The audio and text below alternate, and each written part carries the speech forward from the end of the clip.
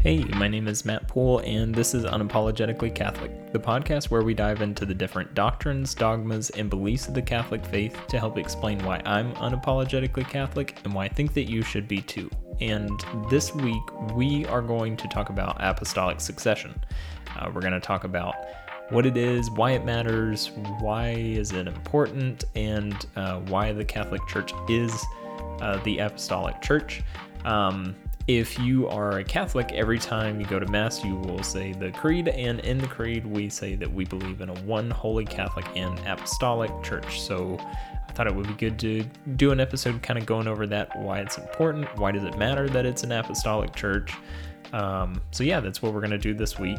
But before we get started, if you could do me a favor, and if you haven't already, if you could rate this podcast and maybe leave a little review, that would be very helpful. It helps get more people to see the podcast, so more people can hear these episodes and maybe get some help out of them, or get some benefit out of them, I guess would maybe be the better way to say it. But anyways, if you have already done that, thank you very much. I appreciate it. But without further ado, let's get into it. All right, so I thought maybe a good place to start this episode on Apostolic Succession would maybe be what is an apostle and what does Apostolic Succession even mean. So an apostle is one of the 12 disciples of Jesus that were chosen by Jesus himself, and towards the end of his Jesus ministry were sent out into the world. So that's, in a nutshell, that's what an apostle is. Apostolic Succession refers to the offices that the apostles held, that the 12 apostles held, being filled once they were made vacant. So this is kind of a side note, but not really. I had a couple of Mormons who came up to my house a while back, and they were originally asking me, hey, do you know much about Mormonism? And I don't know a ton. I know a little bit.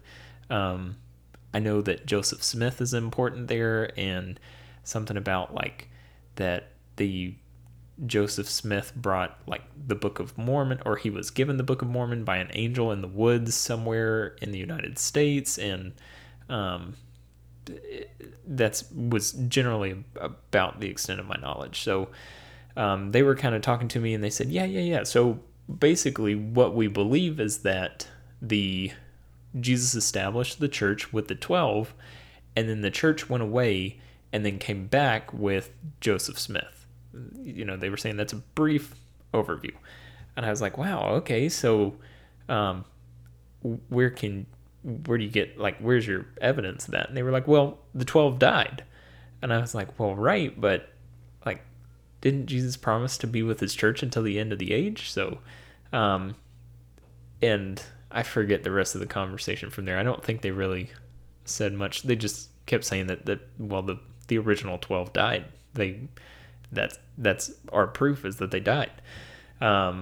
So, and I just was kind of thinking about that, and I've been thinking about that quite a bit lately. And that's kind of, when I was a Protestant, that I had that same kind of mindset, right? So I was like, well, yeah, we can see that there was an importance with the 12 apostles, and Jesus did something special with Peter, but Peter died, and all the rest of the 12 died. So I wouldn't go as far, like when I was a Protestant, I wouldn't go as far as to say, like, therefore Jesus' church was lost. And that it came back with like Martin Luther or something. But that's kind of what is said in the Protestant world, that like somehow along the line the church got off track, and Martin Luther helped show the truth again.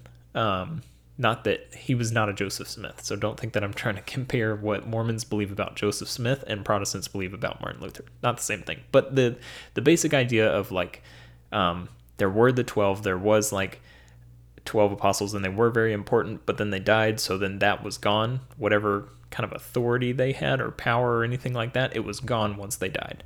That idea is the same between Mormons and at least the Protestant church that I grew up in. But we as Catholics do not believe that. We believe that the 12 their roles were filled, like I said, and have continued to be filled for the last 2,000 years. And there's an unbroken line of apostolic succession from all the bishops and all the popes who've ever lived back to the original 12. So it's kind of like, I guess you could think of it kind of like a family tree, where you have like the base trunk of the tree, and then you have like a million different branches. The further in time that you go, it's the same thing. Like, you have the Pope is going to be the main trunk of the tree, and bishops are going to be the big branches, and priests who are, oh gosh, what is the word? I can't remember. Priests who are, it's not initiated. Wow. I don't know why I can't remember the specific word. Anyways, I'm sorry. Ordained. That's the word I'm looking for. The priests that have been ordained by the bishops are like the smaller branches coming off the trees, right? So we're all connected to the big trunk, which down to the roots, if you look, the roots are always Jesus, right? So anyways, so that's kind of like what an apostle is in apostolic succession in a very brief, kind of loose nutshell. So there's just a couple of places from the Bible that I want to read, and then a little bit from the catechism here. So buckle up, camper. I don't know. I don't know why I said that. Anyways, let's start in the catechism in paragraph 857. It says, the church is apostolic because she is founded on the apostles in three ways. First, she was and remains built on the foundations of the apostles, the witnesses chosen and sent on mission by Christ himself. With the help of the Spirit dwelling in her, the church keeps and hands on the teaching, the good deposit, the salutary words she has heard from the apostles.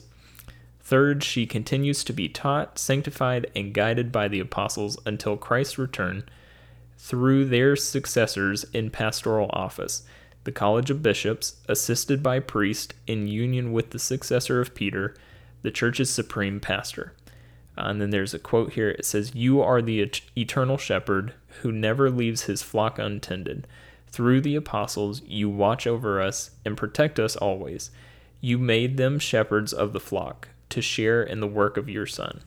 And that quote comes from, it's the Roman Missal, the preface of the Apostles 1, is where that quote at the end is from. Well, it's part of a quote. So anyways, that's the three ways in which the Catholic Church is apostolic. The Catholic Church is founded on the apostles in those three ways. So if we read, let's see, Matthew 28, this will be kind of important for us to kind of keep in mind throughout the rest of this podcast episode. So maybe if you get confused, pause and reread this section. But it's Matthew 28, verses 16. We'll go down all the way to the end, verse 20. So it says, but the 11 disciples proceeded to Galilee, to the mountain which Jesus had designated to them. And when they saw him, they worshipped him, but some were doubtful. And Jesus came up and spoke to them, saying, all authority in heaven and on earth has been given to me.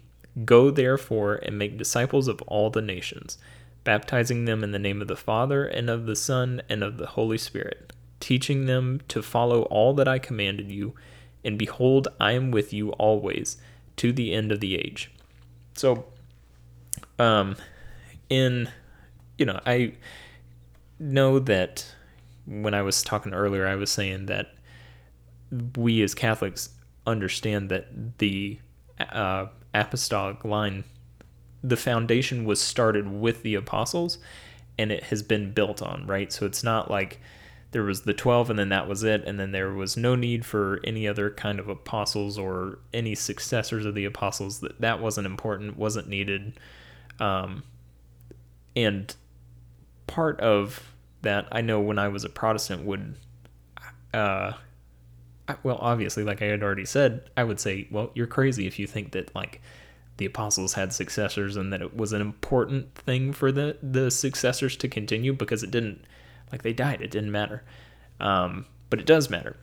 And one thing that I never really, I wouldn't say that I didn't realize when I was a Protestant, but I don't know, it never really made as much sense to me then as it does now being a Catholic, where in this Matthew 28 verse 20, at the second half of the verse where it says, and behold, I am with you always to the end of the age.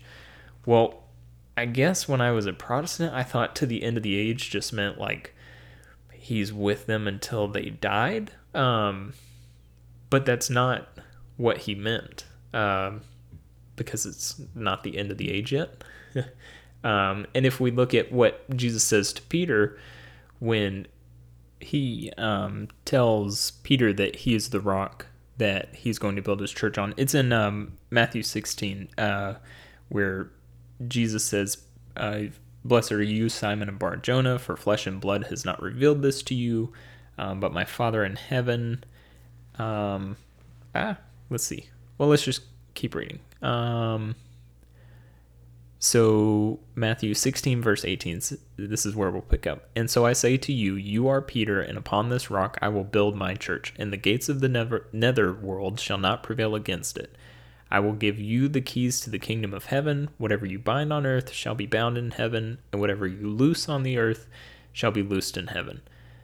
So we can see that Peter is the rock that that Jesus is going to build his church on, right? So he promises that the gates of hell would not prevail against his church. So we would all, whether we're Catholic, Protestant, Orthodox, whatever kind of Christian sect you are, we would all say that Jesus' church is still continuing today, right? I think everyone could say yes to that, depending on what, yeah, well, we may disagree about what the church is, but everyone would say that the church is still continuing today, and that church was built on Peter. So the line, I don't know why as a Protestant it never really made sense that there was, like I said earlier, that it was important to have the 12, and even like I would read here where it says that Jesus gave the keys to the kingdom of heaven to Peter, and that like they just disappeared after Peter died, and like the binding and loosing didn't really matter after Peter. Nothing like that happened after Peter. And I think a big reason for that is because as Protestants, we would always believe in Scripture alone.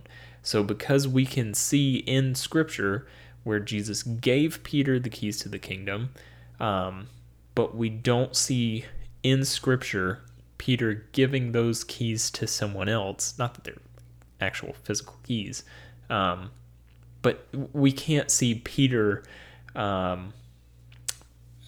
installing someone or ordaining someone or getting someone to take his place, because it's not clearly written out in Scripture. Then Protestants would say, well, no, we can see that was given to Peter, and we don't know what happens after that, but sure, Peter had that authority, but that was only for Peter. No one else got that. We as Catholics don't believe that, obviously. We believe that line has continued. So and part of Jesus building his church is that the church, well, like in Matthew 28 here, let's go back to Matthew 28, when when Jesus commissions the 12, He tells them, "Go therefore and make disciples of all nations, baptizing them in the name of the Father and of the Son and of the Holy Spirit, teaching them to observe all that I have commanded you. And behold, I am with you always until the end of the age."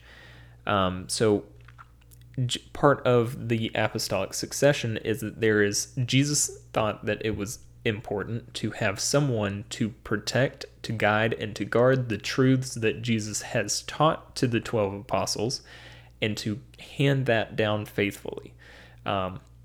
So now the argument that I will hear a lot, and I'm sure if you're a Catholic who talks to Protestants, you've probably heard this too, that you will hear against, well, I would, if I was going to say apostolic succession, but it's more against the Pope, is that you can't trust fallen sinful man. Human beings are easily deceived and easily deceivable. You can't trust a human being with the things of God. All these kind of arguments that, like, well, the Pope is just another person just like me and you. He's affected by sin just like everyone else. And how are you to tell me that, like, this man is the vicar of Christ? Like, how can you say that? Well, I would say because Matthew 16:28. So Jesus commissioned the 12, told them to go and teach the gospel to all the nations and to baptize them and to teach them to observe all that Jesus taught them to observe. And then not only that, but at the end of it, he said, "And behold, I am with you always until the end of the age." So yes, why wouldn't you say the same thing about, like, I understand Protestants being worried about the Pope, right? Because he's a human being. But you would never hear a Protestant say that exact same thing about the 12 apostles, saying, "Oh, well, we can't trust the writing in Acts because you can't trust a fallen, sinful human being to rightly divide the word of God." Like Paul, you can't trust Paul because he's a fallen, sinful human being. So all the books that Paul wrote in the scripture, we should just take out of there. Everything that Peter wrote, we need to just take out of there. Everything that James wrote, we need to take out of the scripture, because these are all fallen, sinful human beings, and they cannot be trusted the way that Jesus can be trusted. No one would ever say that. No Protestant would ever say that. And it's because we, as Protestants, I can remember always understanding that, like, yes, these people who wrote scripture were human beings, and they were sinful, and they were fallen, but at the same time, they were guided by the Holy Spirit, right? So we understood that, like, they were not speaking of themselves. They were not, like, sitting down in a chair and thinking, "Oh, what kind of new news can I give? What kind of new saying, or what would be a really neat thing to tell everybody?" That we all know that's not true. We all know that God was guiding these people to write the Word of God. So it's the same type of thing, not the exact same thing, because Scripture is done. The canon is complete. No one is writing new Scripture.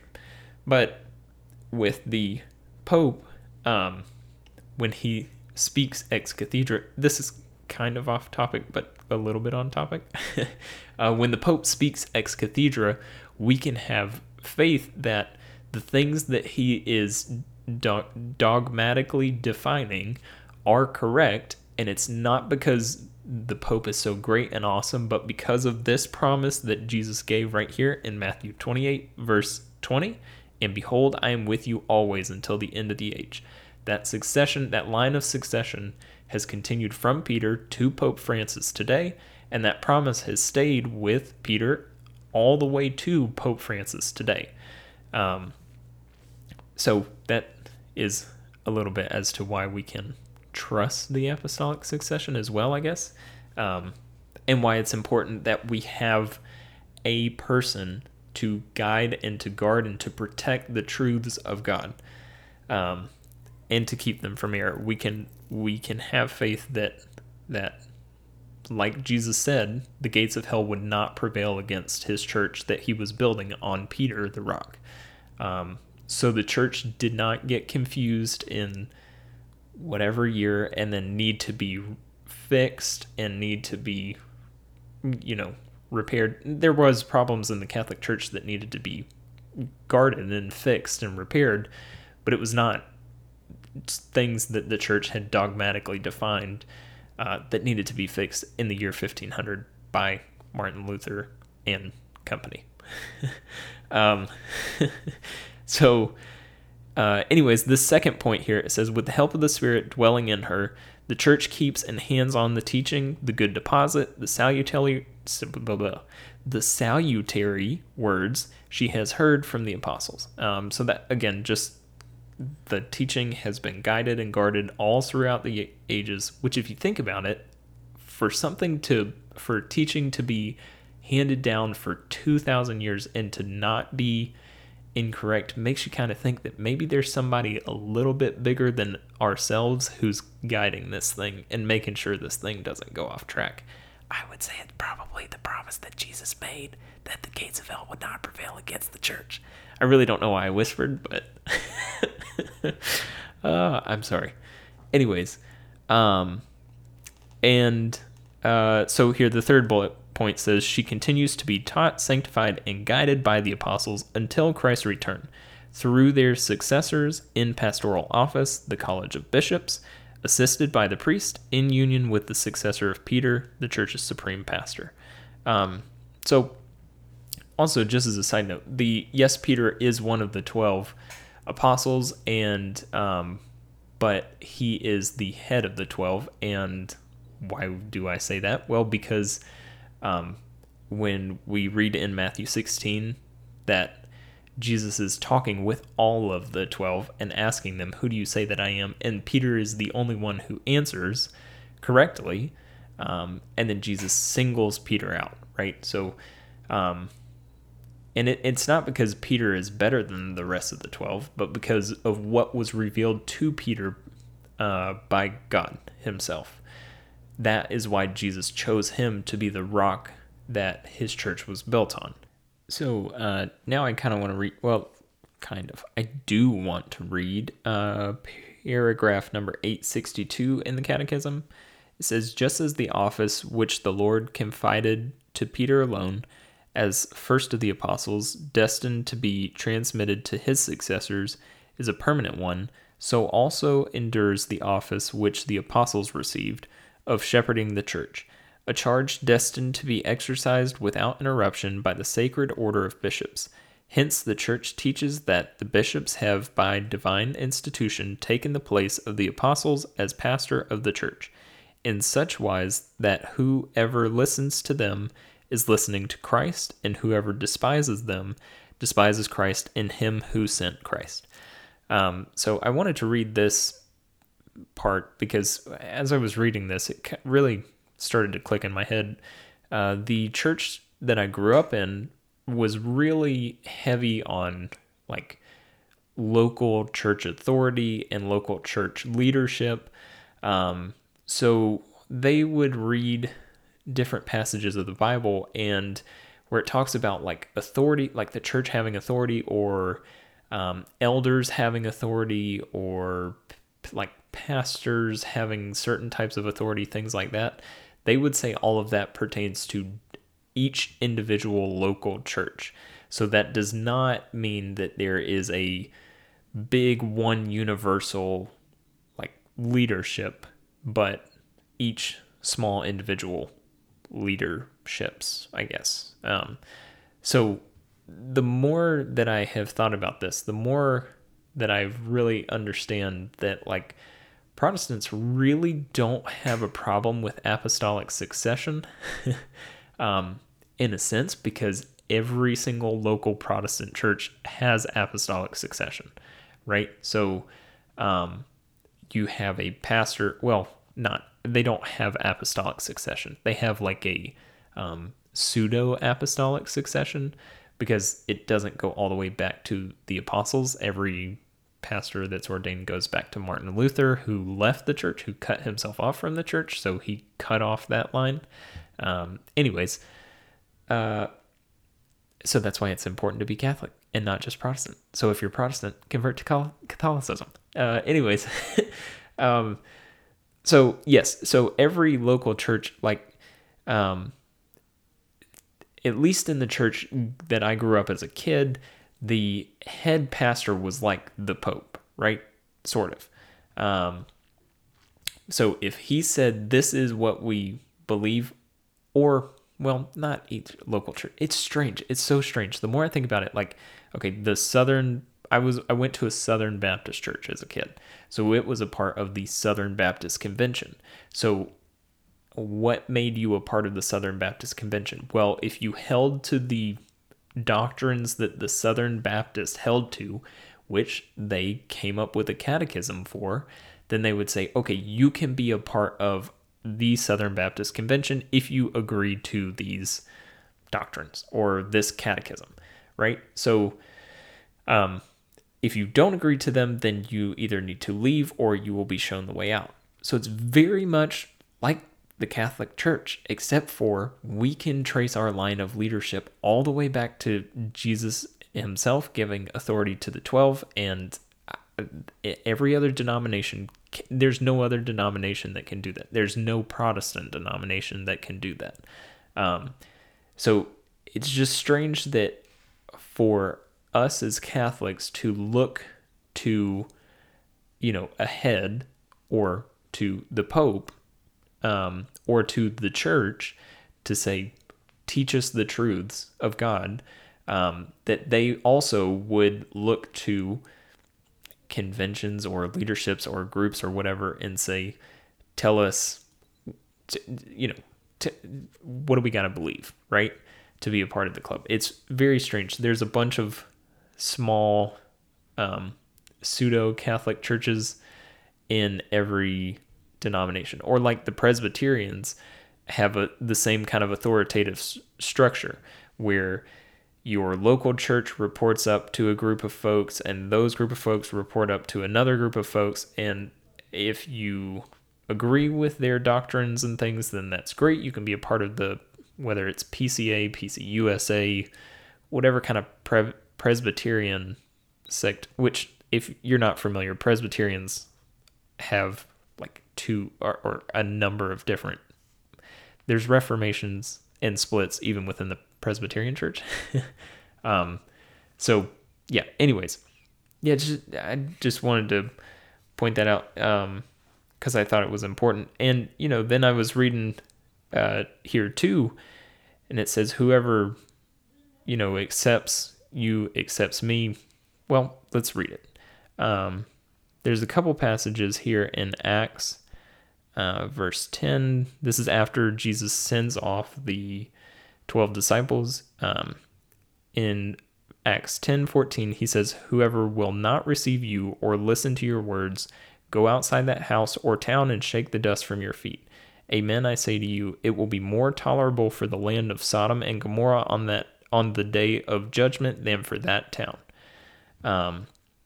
So it seems as though the things that the apostles are called to say, if you reject something from the apostles, it seemed to Jesus to be a pretty big deal. And so then we'll read Acts 10:40 through 42 as well. It says, and this is referring to the 12 disciples. 12 apostles. Or 12 disciples.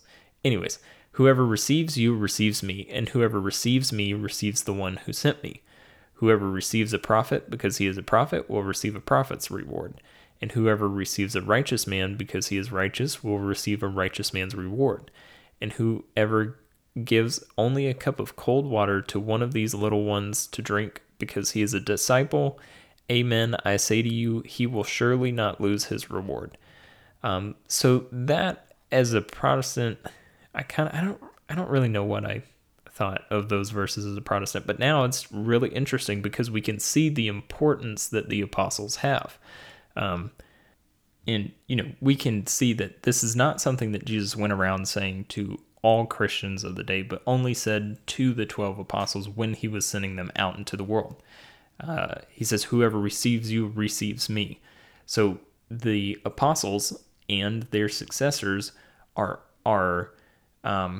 at times operating in the person of Christ. Not at all times. Just like with the Pope, not every word that he speaks that you hear on the news is an infallible word. There's only a specific time that he's speaking infallibly. But Jesus says right here in verse 40, whoever receives you receives me.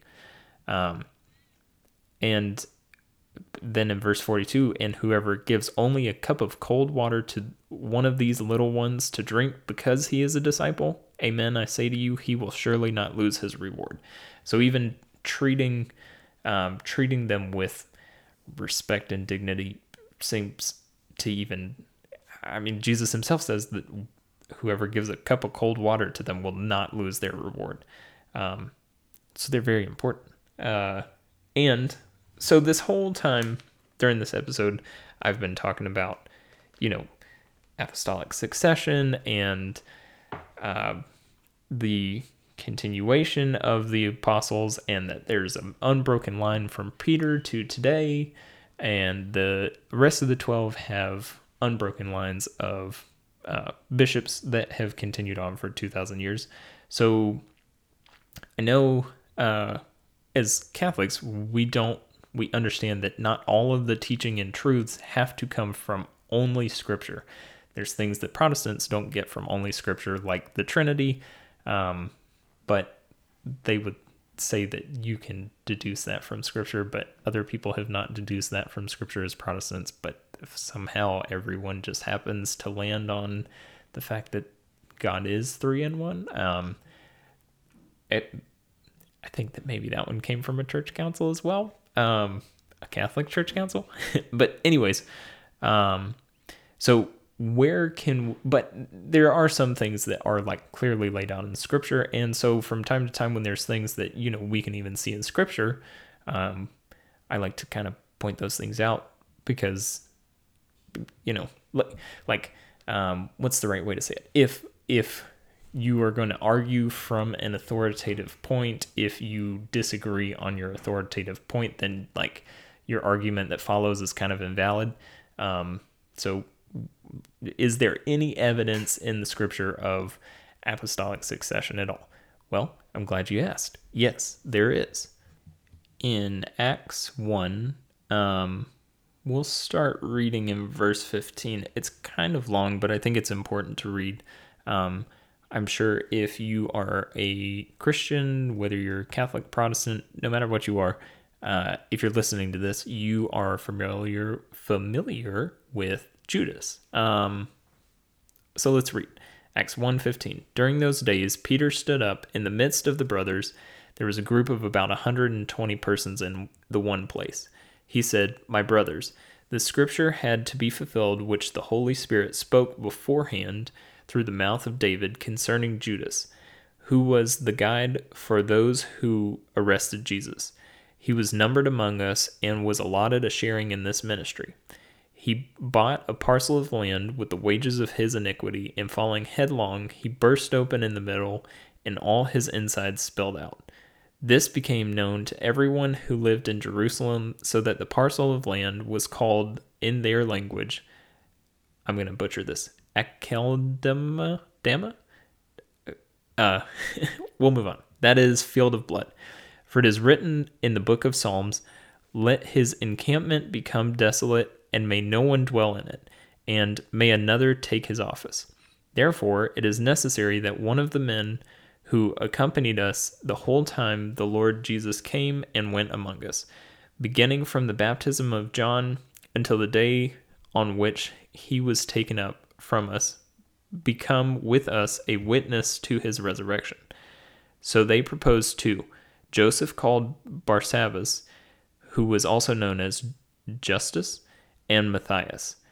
Then they prayed, "You, Lord, who know the hearts of all, show which one of these two you have chosen to take the place in this apostolic ministry from which Judas turned away to go to his own place." Then they gave lots to them, and the lot fell upon Matthias, and he was counted with the 11 apostles.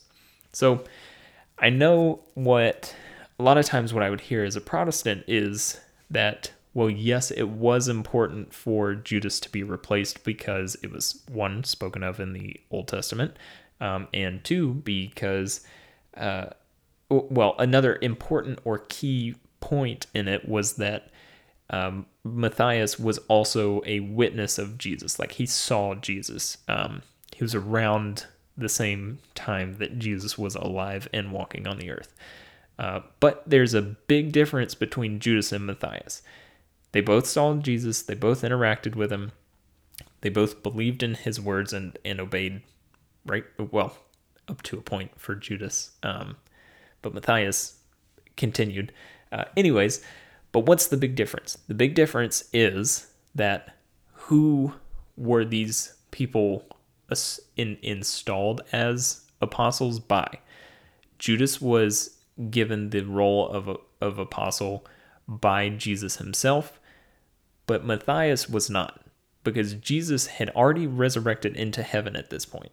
So if it was true that whatever kind of authority or power or honor or dignity or whatever that it was that was given to the 12 apostles ended when the 12 died, because they were only given that power by Jesus, and that power could not be handed on by the 12 themselves, then they would not also have been able to have someone take Judas' office.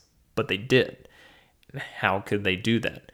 Because when Jesus gave authority to Peter and the 12, with that authority came the authority to hand on that authority. And we see right here in Acts 1 that it was important for Judas to be replaced. So if it was important for Judas to be replaced with Matthias, do you think that it would also be important that Matthias is replaced by someone else, and that someone else is replaced by someone else? And do you think that if it was important for Judas to be replaced, that it's even more important for Peter to be replaced? Because we can see that Peter has some kind of special authority, some kind of special place, which I'm kind of talking tongue-in-cheek. Peter was the first pope, right? So it's obviously very important. But Peter was the first pope, and we can see that in Scripture. And so if it was important to replace Jesus, not Jesus, can't replace him. If it was important to replace Judas, then it would be absolutely important to replace Peter as well. And why does all this matter?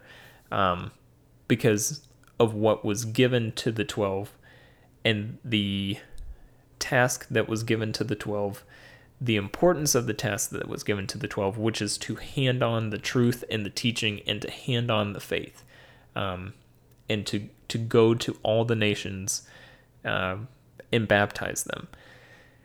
And so that's why it's important that you be a part of the Apostolic Church, because it's the rock and the foundation that Jesus has built his church on. And for Protestants at least, when Martin Luther left the Catholic Church, Martin Luther was anathematized. He never came back to the Catholic Church, as far as I know. I've never heard anything like that. He never brought Protestantism back to the church. So when Luther left, that apostolic succession was cut off.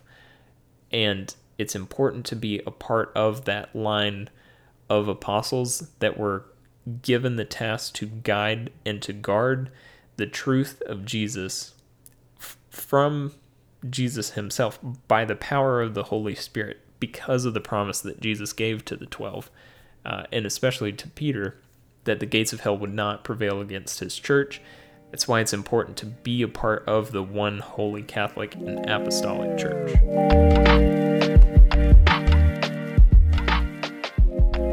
Well, that's it. That's Apostolic Succession. It's what it is, why it's important, why it matters, and why you should be a part of the only Apostolic Church that Jesus established.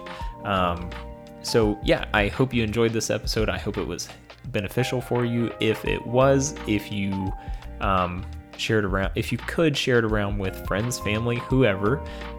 If you share it on your Instagram story, make sure to tag us in it so that we can see it. I'd love to see it. It is at Unapologetically Catholic Pod on Instagram. And if you don't follow us there, that would be great if you could. And if you have any questions, comments, concerns, or anything like that about this episode or any other episodes, feel free to send me an email. The email address is unapologeticallycatholicpod@gmail.com, and I'll be happy to have a conversation with you there. But anyways, that's it for this week. I think next week we may go over the Mass and what it is, and maybe a little bit more of a practical, like what to expect when going to Mass. If you've never been to Mass before, it'd be a good episode to listen to. But anyways, with that, may you have a good week, and I will continue to pray for you, and may God bless you.